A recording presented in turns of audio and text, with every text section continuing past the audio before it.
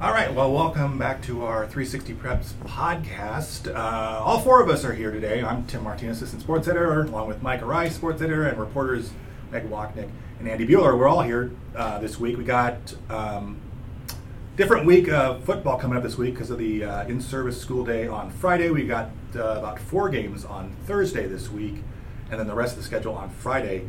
I thought we'd kind of take a step back and kind of look a little bit as we're moving towards the playoffs this week and talk about something broader.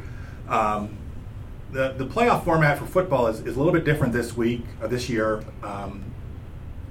as we head into the state tournament, and that the brackets won't be set out. Usually at this time of the year, you can look at the bracket and see where teams will be passed, what their path is going to move on towards the playoffs. But this year, the WIA came up with a committee format in which the teams will be seated by different committees of about 12 people on every committee, yes, every that's class. Right. Yeah, 36 total, 12 on each committee.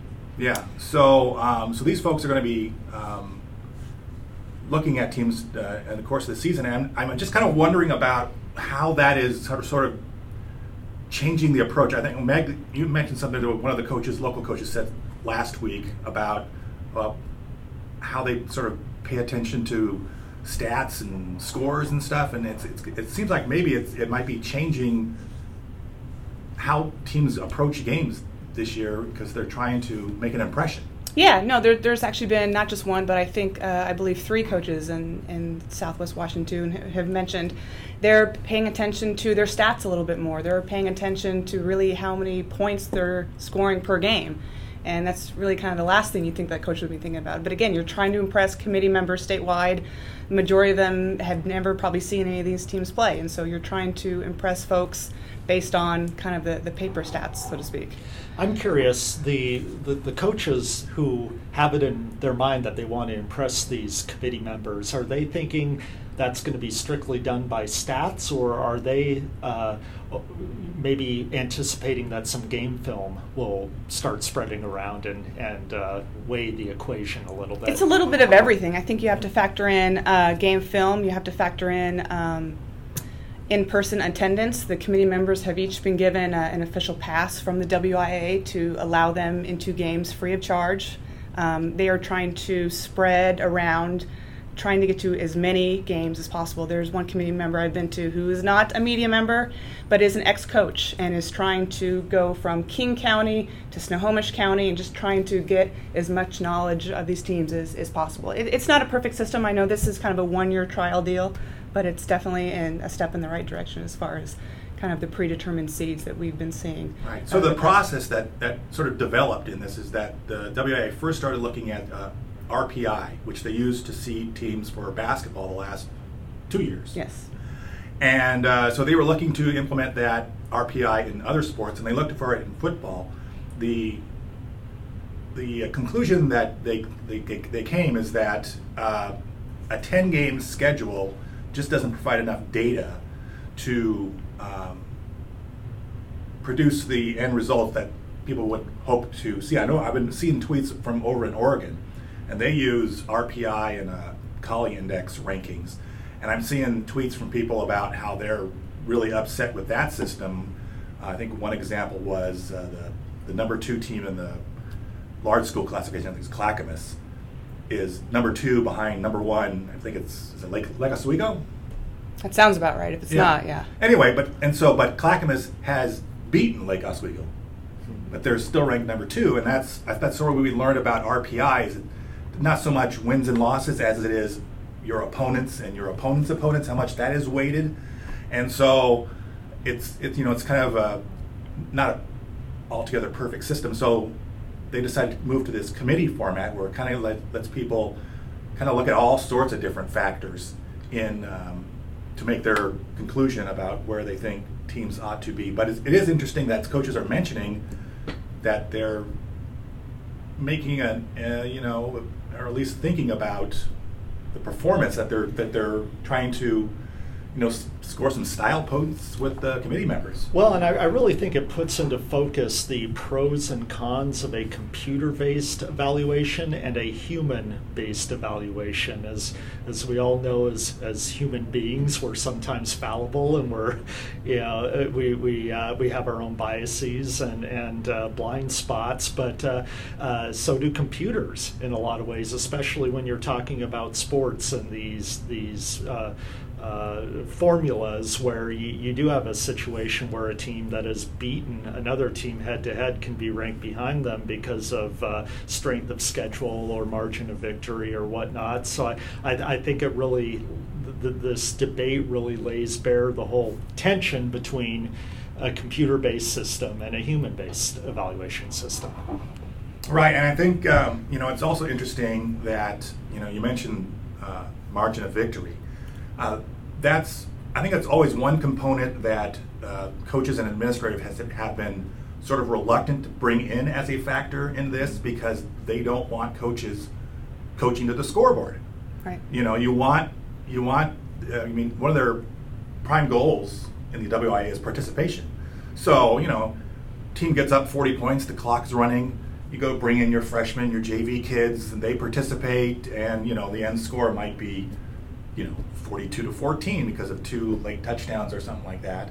But coaches now thinking, well, maybe I need to keep my starters in a little bit longer. I need to make that look a little bit better to the committee members.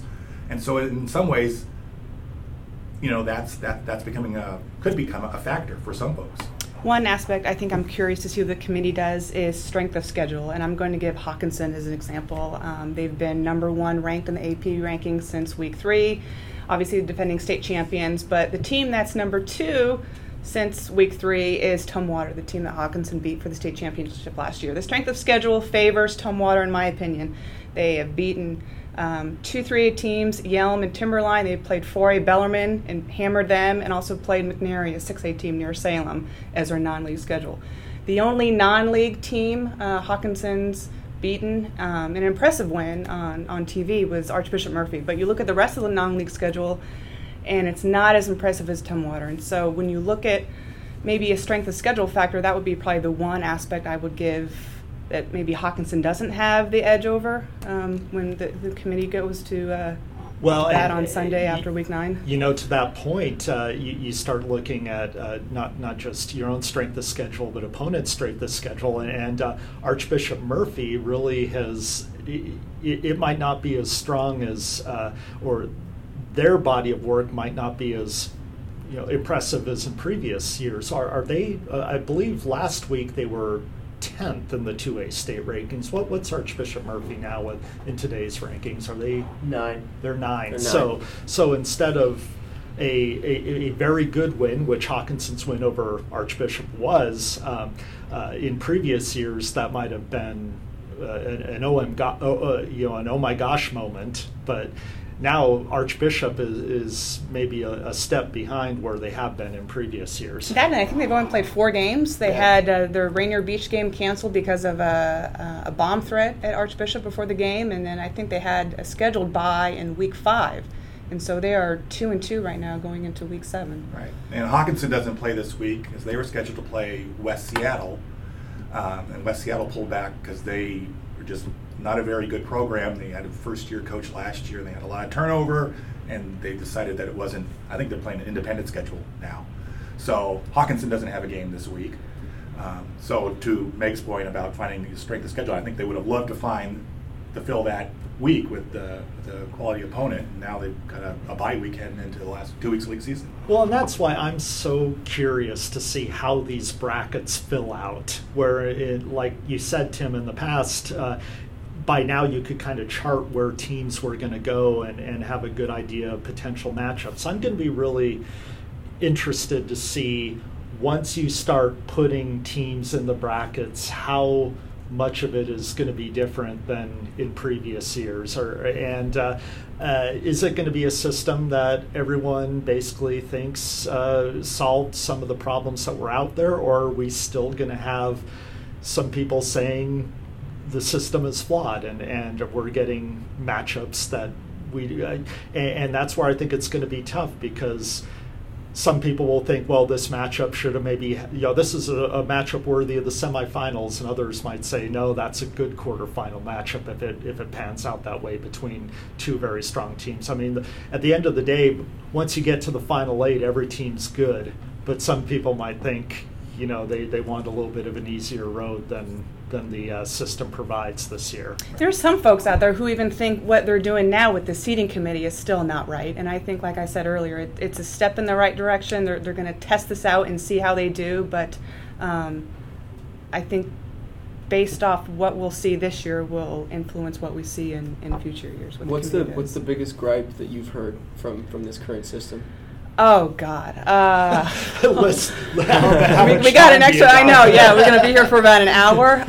What's the most common one, the most recurring? A lot of folks say that, we should do what Oregon does, what Tim was referring to earlier with the Colley system and the RPI. They've been doing that, for about 6 or 8 years now, I think it is. And there's a lot of things that the OSA does right, and I know there's a lot of things that the WIA is looking around to other state associations to kind of piggyback on and see how to make their playoff system work. But a lot of it is, well, why can't we just do this? Or the biggest thing I would say is, why can't we do what Oregon is doing, and that's implementing the two systems kind of merging into one. Right, but then you look on Twitter and you see folks in Oregon are unhappy with right. their rankings too. Right. So it's like there's always going to be. I think the biggest problem they have with this committee that they're going to run into, and whether or not they get the brackets right or wrong, is that there's always going to be somebody who says, you got it wrong, and they're going to be somebody who says, oh, well, this area of the state doesn't get the respect from that area of the state, and there's a bias and blah, blah, blah, blah, blah, whatever region of the state you come from, especially if you're in an isolated area. Well, and I think you're going to see that complaint a lot more in a classification that has maybe one dominant team and then everyone else kind of a step back, because I think everyone who happens to run into that dominant team before, say, the semifinals or the finals is going to think that they got the raw end of the deal. Right. And, you look at 3A. 3A typically has been a very top-heavy classification. And so that's what, like, fans at Mountain View are looking. They're looking to get a 4 or 5 seed, because that could maybe get them a better road towards the semifinals when you don't have to go to the quarterfinals and match up against this East Side Catholic of Bellevue and O'Day or something like that. So trying to find that right seeding spot could make a difference. You drop back 7 to 8. Now you're meeting some of those tough teams in the quarterfinal. Well, and I think it's going to be a completely different situation in the 4A, where you have 5 or 6 teams that have a pretty good case of being a state finalist contender, whether it be Union or Graham-Kapowson or Puyallup or Mount Si. You look at that, I think you're going to look at the top 8 and say, everyone, those are good matchups across the board, whether it's you match up against a Sumner or whoever, but because I just think it's going to be really interesting to see the reception and the difference of how people react to the brackets, whether it be, like Tim said, a top-heavy league in the 3A versus the 4A, where there's a little bit more parity amongst the top 5 or 6 teams. Especially in 4A, like you said, Mike, I think we're going to see a lot more of the quote-unquote maybe state final in the quarterfinal matchups, at least, if not the semifinals. I know last year Union felt like got a raw deal playing Sumner in the first round, and Sumner ended up playing in the state semifinals. But I think in 4A, because there's so much balance, the top 8 to 10 teams, that we could see a lot of those great games starting in the quarterfinals. Yeah, I think again the 4A, because I think there's, I think there's a lot of parity there. So you're going to run into some really good matchups, especially as you get towards the quarterfinals, regardless. But I think Meg mentioned something the other day, is like, what kind of factors are these committee members going to take into account? Is it results? Is it history? I thought about that too. Yeah, absolutely. Mm-hmm. Yep. I can remember like last year, I think a team that was getting some buzz was I think it was Auburn Riverside or something, and people were buzzing because they were 8-0 and had these impressive records. And I was going, North Puget Sound League in the 4A has historically not been very good in Week 10. I think they're like something like 3-17 over the last 3 years in Week 10 games. So I was like looking at that team going, that league's got to sort of prove something to me. So I don't know if that's a factor that people take into account. They go, well, this league hasn't done very well in the past, so I don't know how good. And the other thing is especially in high school football, do you put more weight to games week 6, 7, 8, 9, right, or those games in week 1, 2, 3? In high school football, teams can look wildly different from early September to late October. Yeah, either they come together, or in a lot of cases, you'll have an athlete that maybe was hurt or ineligible to start the season, and you, in high school football especially, one athlete can make such a huge difference, whether it's a playmaker or a quarterback. So, yeah, what part of the team's year do you really focus on before you peg them into a certain spot if you're a committee member? I think of a team like Camas, who's sitting right now at 3-3, and they've really challenged themselves in non-league. They started at a good 3A team, Lincoln, who's in the top 10 and has got some really strong players. And they lost by 3 points. All of their losses, they lose to Bellevue on a last-second field goal, and then they lose last week at Sumner by 1 touchdown, and they were within striking distance. So, if Camas gets a couple of, say they beat Skyview and play play Union really tough, they could have, make leaps and bounds in a few weeks. I will be willing to venture and say that the number one, whichever team ends up being the number 1 seed in the 4A, if Camas is, say, an 8 seed in the quarterfinals, is any team going to want to play Camas in the quarterfinals? Yeah. It's very possible that if Camas makes it to state, they'll go, hey, Camas is 6-4. Well, that doesn't look that good, but you had that tradition, that sure. history, of Camas football, and who they played in those 4 losses. So, but for some folks, you look at win-loss records, and that could be have some added weight on it. They go, 6-4 is not all that impressive. And another thing too, I know Coach Eagle is a coach who likes to rotate a lot of people in. He likes to get younger kids into the rotation. You'll often see him in the second quarter bringing in second teamers to face somebody else's first teamer. It's how he builds a program year to year to year, especially in non-league games. He'll do that. But on paper, the end result might not look as good. And so, does that impact where they get seated when the committee puts together a bracket? And that's the good thing about the committee, is because you can, the 12 members in there can drop, 1 through 16, who are you going to place where, give you 10, 15 minutes, and then let's talk about it. And folks can talk about 6-4 Camas if they are 6-4, and say, this is the reason why I picked them as the seed I did. Right. Well, it's going to be interesting to see how that all shakes out in the coming weeks. And I know that the committee gets together after week 9. Is that right? Yes, the Sunday after week 9. And then they'll come together again the Sunday after week 10 to actually set the brackets and set the pairings. So, I think we're going to be reaching out to some committee members to get their input over those weeks heading into those last key weeks to get a little bit more perspective about what's their approach and what instructions they received, and it'll be interesting to see how it all shakes out. I hope that, I know the brackets as it was set up previously when it was sort of randomly put together was often geographically slanted. East side teams stayed on the east side of the state as long as possible, and west side kept on the west. I'm wondering that if they're going to follow the same format in basketball, where it didn't matter anymore because one played 16, 2 plays 8. Well, actually in basketball it's a little bit different, but it'd be interesting to see how that, you're going to see teams crossing the state. We're going to see a lot more than that we have in the past. Yeah. That's good. I want to cover a game on that Saturday after I cover state cross country. Give it to me. I'll go to Kennewick. I'll go to Pasco. It doesn't matter.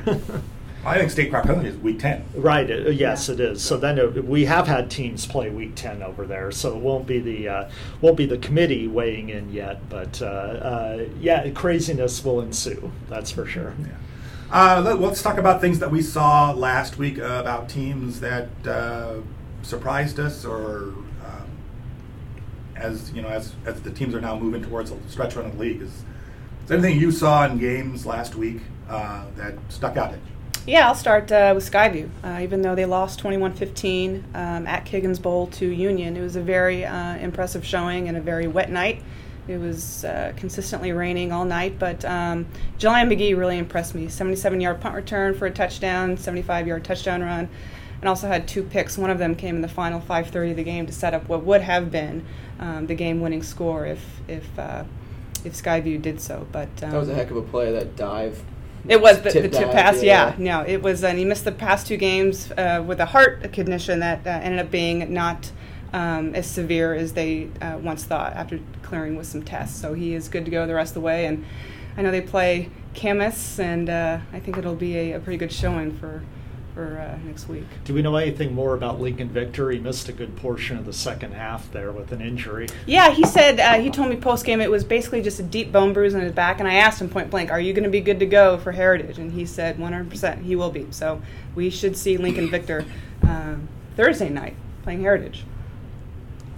Yeah, I think with Skyview, it's a team that you're kind of, because again, Jelani McGee was out 2 weeks, so it's kind of like you kind of want to see him with all cylinders firing, because the passing last week was hard on everyone in that conditions, and playing a Union defense doesn't make it any easier. So, I think Coach Kaiser would like to see his team all moving in the same direction, and then they could be. I think he even said that if they play well, they can compete. So. If Skyview played as well as it did in the second half as it did in the first half, and they were down 21-3 at halftime, it would have been a much different outcome for Skyview. Just an aside, every time I see Skyview and what they're able to do and compete against a team like Union like that, and basically their whole lineup are all returning next year.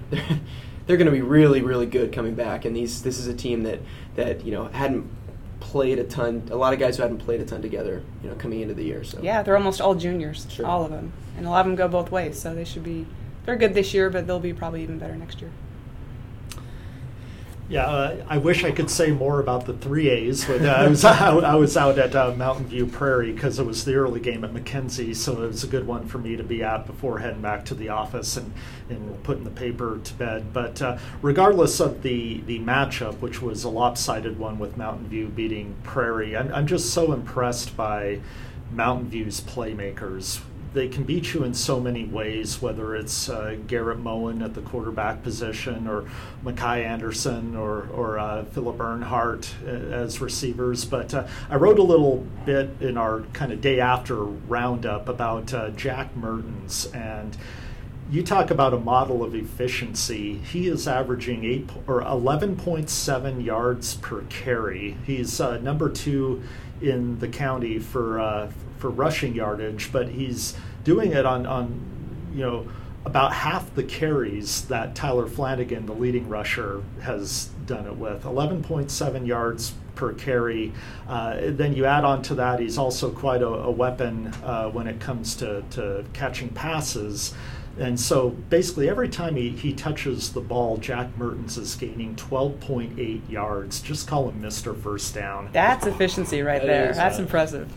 Well, Andy, you saw 2 games last week. So what'd you see? Yeah, that's right. So I went up to Sumner to see Camas Sumner, and a Camas team that came in averaging just under 50 points a game. Really had a hard time getting their offense going at any level, and it's tough when you throw 4 interceptions to one guy. I'm blanking on his name now, but the Sumner defensive back, who's just a heck of an athlete. There were a couple of them that were thrown kind of overthrows right to him, and he made a couple of really good plays. But Camas really looked down and out until the last few minutes when Shane Jamison had a 71-ish yard interception return for touchdown. Camas' lone score of the night, a defensive touchdown, to bring them within a score. They got down to just about the red zone, edge of the red zone, on a final drive that I think like with a minute 11 left, they got the ball back, and Andrew Boyle and Luke Sturbell linked up a few times, and it looked like their offense was really humming as as they were desperate to get down the field, and there was a sack to end the game. So Camas comes up just short at Sumner. They're still trying to figure things out. Quarterback situation, they have not figured it out yet. They're still running senior Andrew Boyle and sophomore Jake Blair kind of interchangeably, and through the first couple series, Boyle started last week, and he also started at safety. Went the first few series, and then Blair came in, and then he kind of just Coach Eagle kind of just plays the hot hand, and Boyle was the hot hand last week. So I'm not really sure what to make of last week for Camas. Did you have something to say? Yeah, well, with Camas, the interesting thing about them is they have 3 losses to 3 really good teams in Lincoln, Bellevue, and Sumner, and they've all been close down to the wire. And I think this is where you're that's the last step that Camas needs to make to get back to being the elite program that we all kind of have gotten used to, is that ability to win those tough games when it's close. And that really comes down to experience. And you look at Camas having to replace basically all of their all-league players from last year, with the exception of Andrew Boyle, who was an all-league kicker. But they're just one step away from being the kind of team that can pull off those kind of victories, those close games against good competition where it comes down to someone making a play or not making a mistake at a crucial moment. And the question this year for Camas is going to be, are they going to make that step in time for the playoffs, where you're probably going to, you're going to be against a good team. You're going to come down to a situation where someone needs to make a play with a game on the line. Are you going to be able to take that final step here in the next few weeks? Sure, yeah.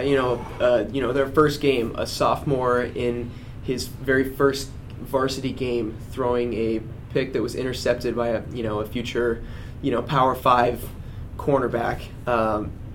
It is the deciding factor in that first game. And then you have a last second field goal in their loss to Bellevue, and then last week, they were humming on that last drive and reasonably could have on those last 2 plays. They went for the end zone. I think Luke Sturbell was really close. Barely out of bounds on one play, catch in the end zone. So yeah, you're right.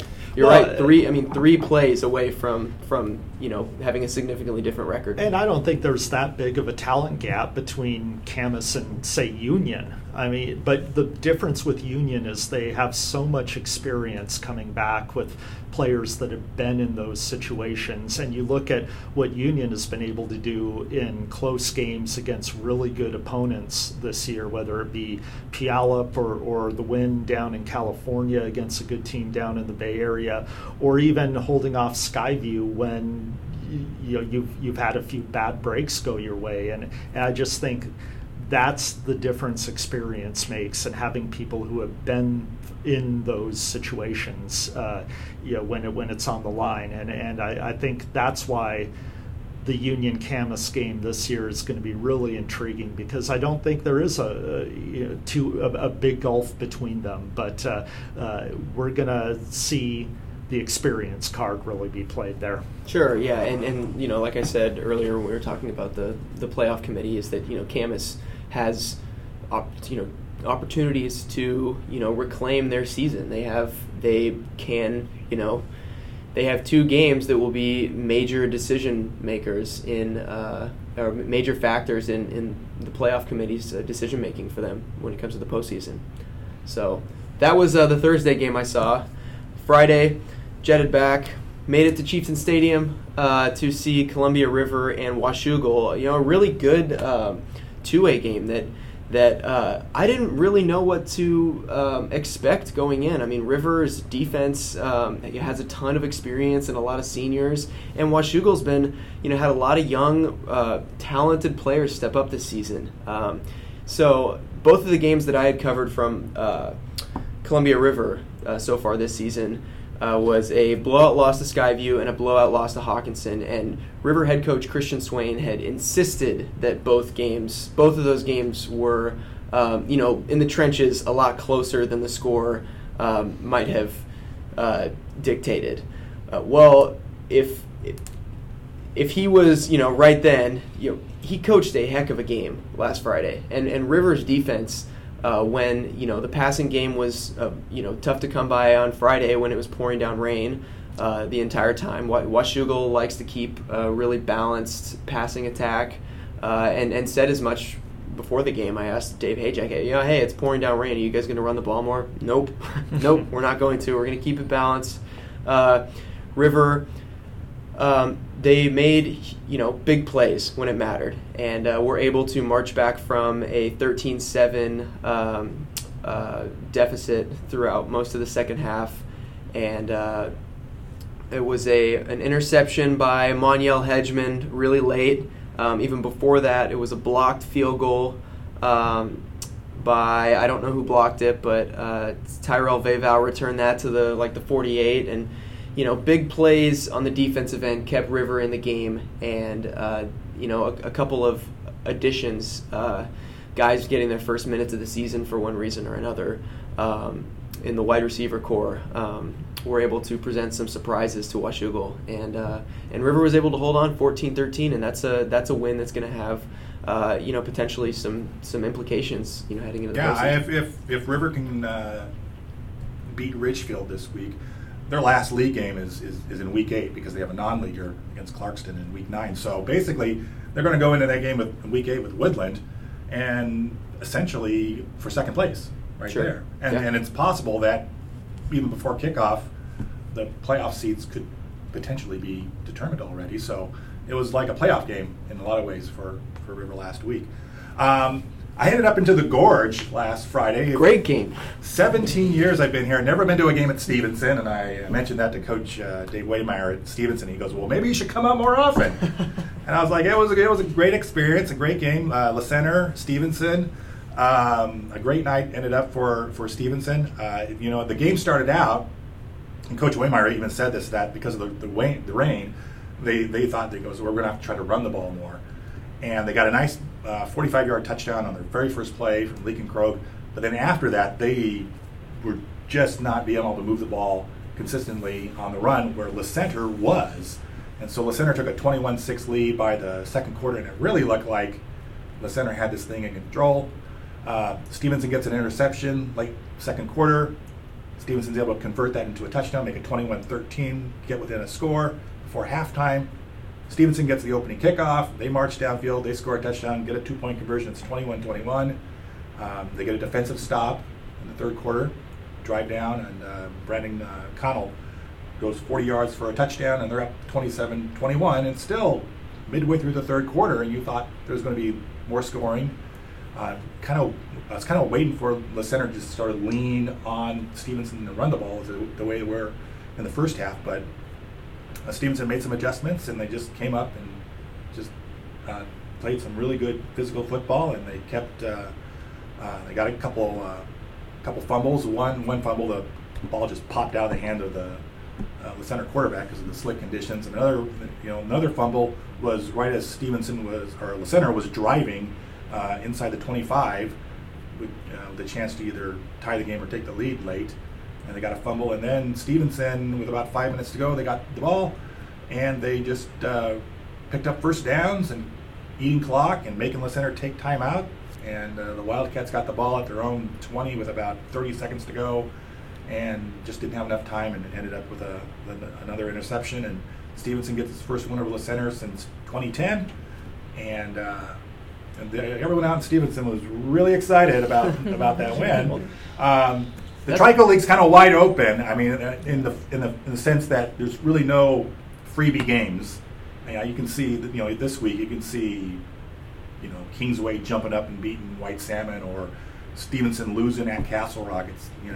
So the Stevenson players said that they know they had to keep working, keep plugging, but hey, we might come back to the Gorge week 9 for White Salmon and Stevenson. Oh yeah. That was La Center's first league loss in like 4 years, wasn't it? 2015. I believe they lost to Kalama when Kalama was still a 1A school. That was their last Trico loss. Yeah. Underscore is a big win for Stevenson. I remember coming into the season, us just saying, like, even after La Center was 0-4, we know John Lambert's schedule as well. We know the program he's built there, and what he's been able to do, and just for Stevenson to pull that out. Well, it was a great atmosphere for football. It's always nice to get out and cover the 1A teams out there, and nice. It was a worthwhile trip to make that hour-long adventure back into the gorge and the white-knuckled trip back in midnight in the pouring rain, but we made it, so it was a good trip. Did you write everything and post everything from out at Stevenson? Yeah, I wrote and filed everything from Stevenson, and then after I was all done, I came back at midnight or whatever, and then I got back to Vancouver and worked on the video. So the odd hours of a sports reporter. But it's funny, I tweeted that video out at 1:30, and then I had La Center fans liking it away, so they were up and waiting for it, so they were celebrating well into the night in Stevenson. The odd hours of a football fan. Yes.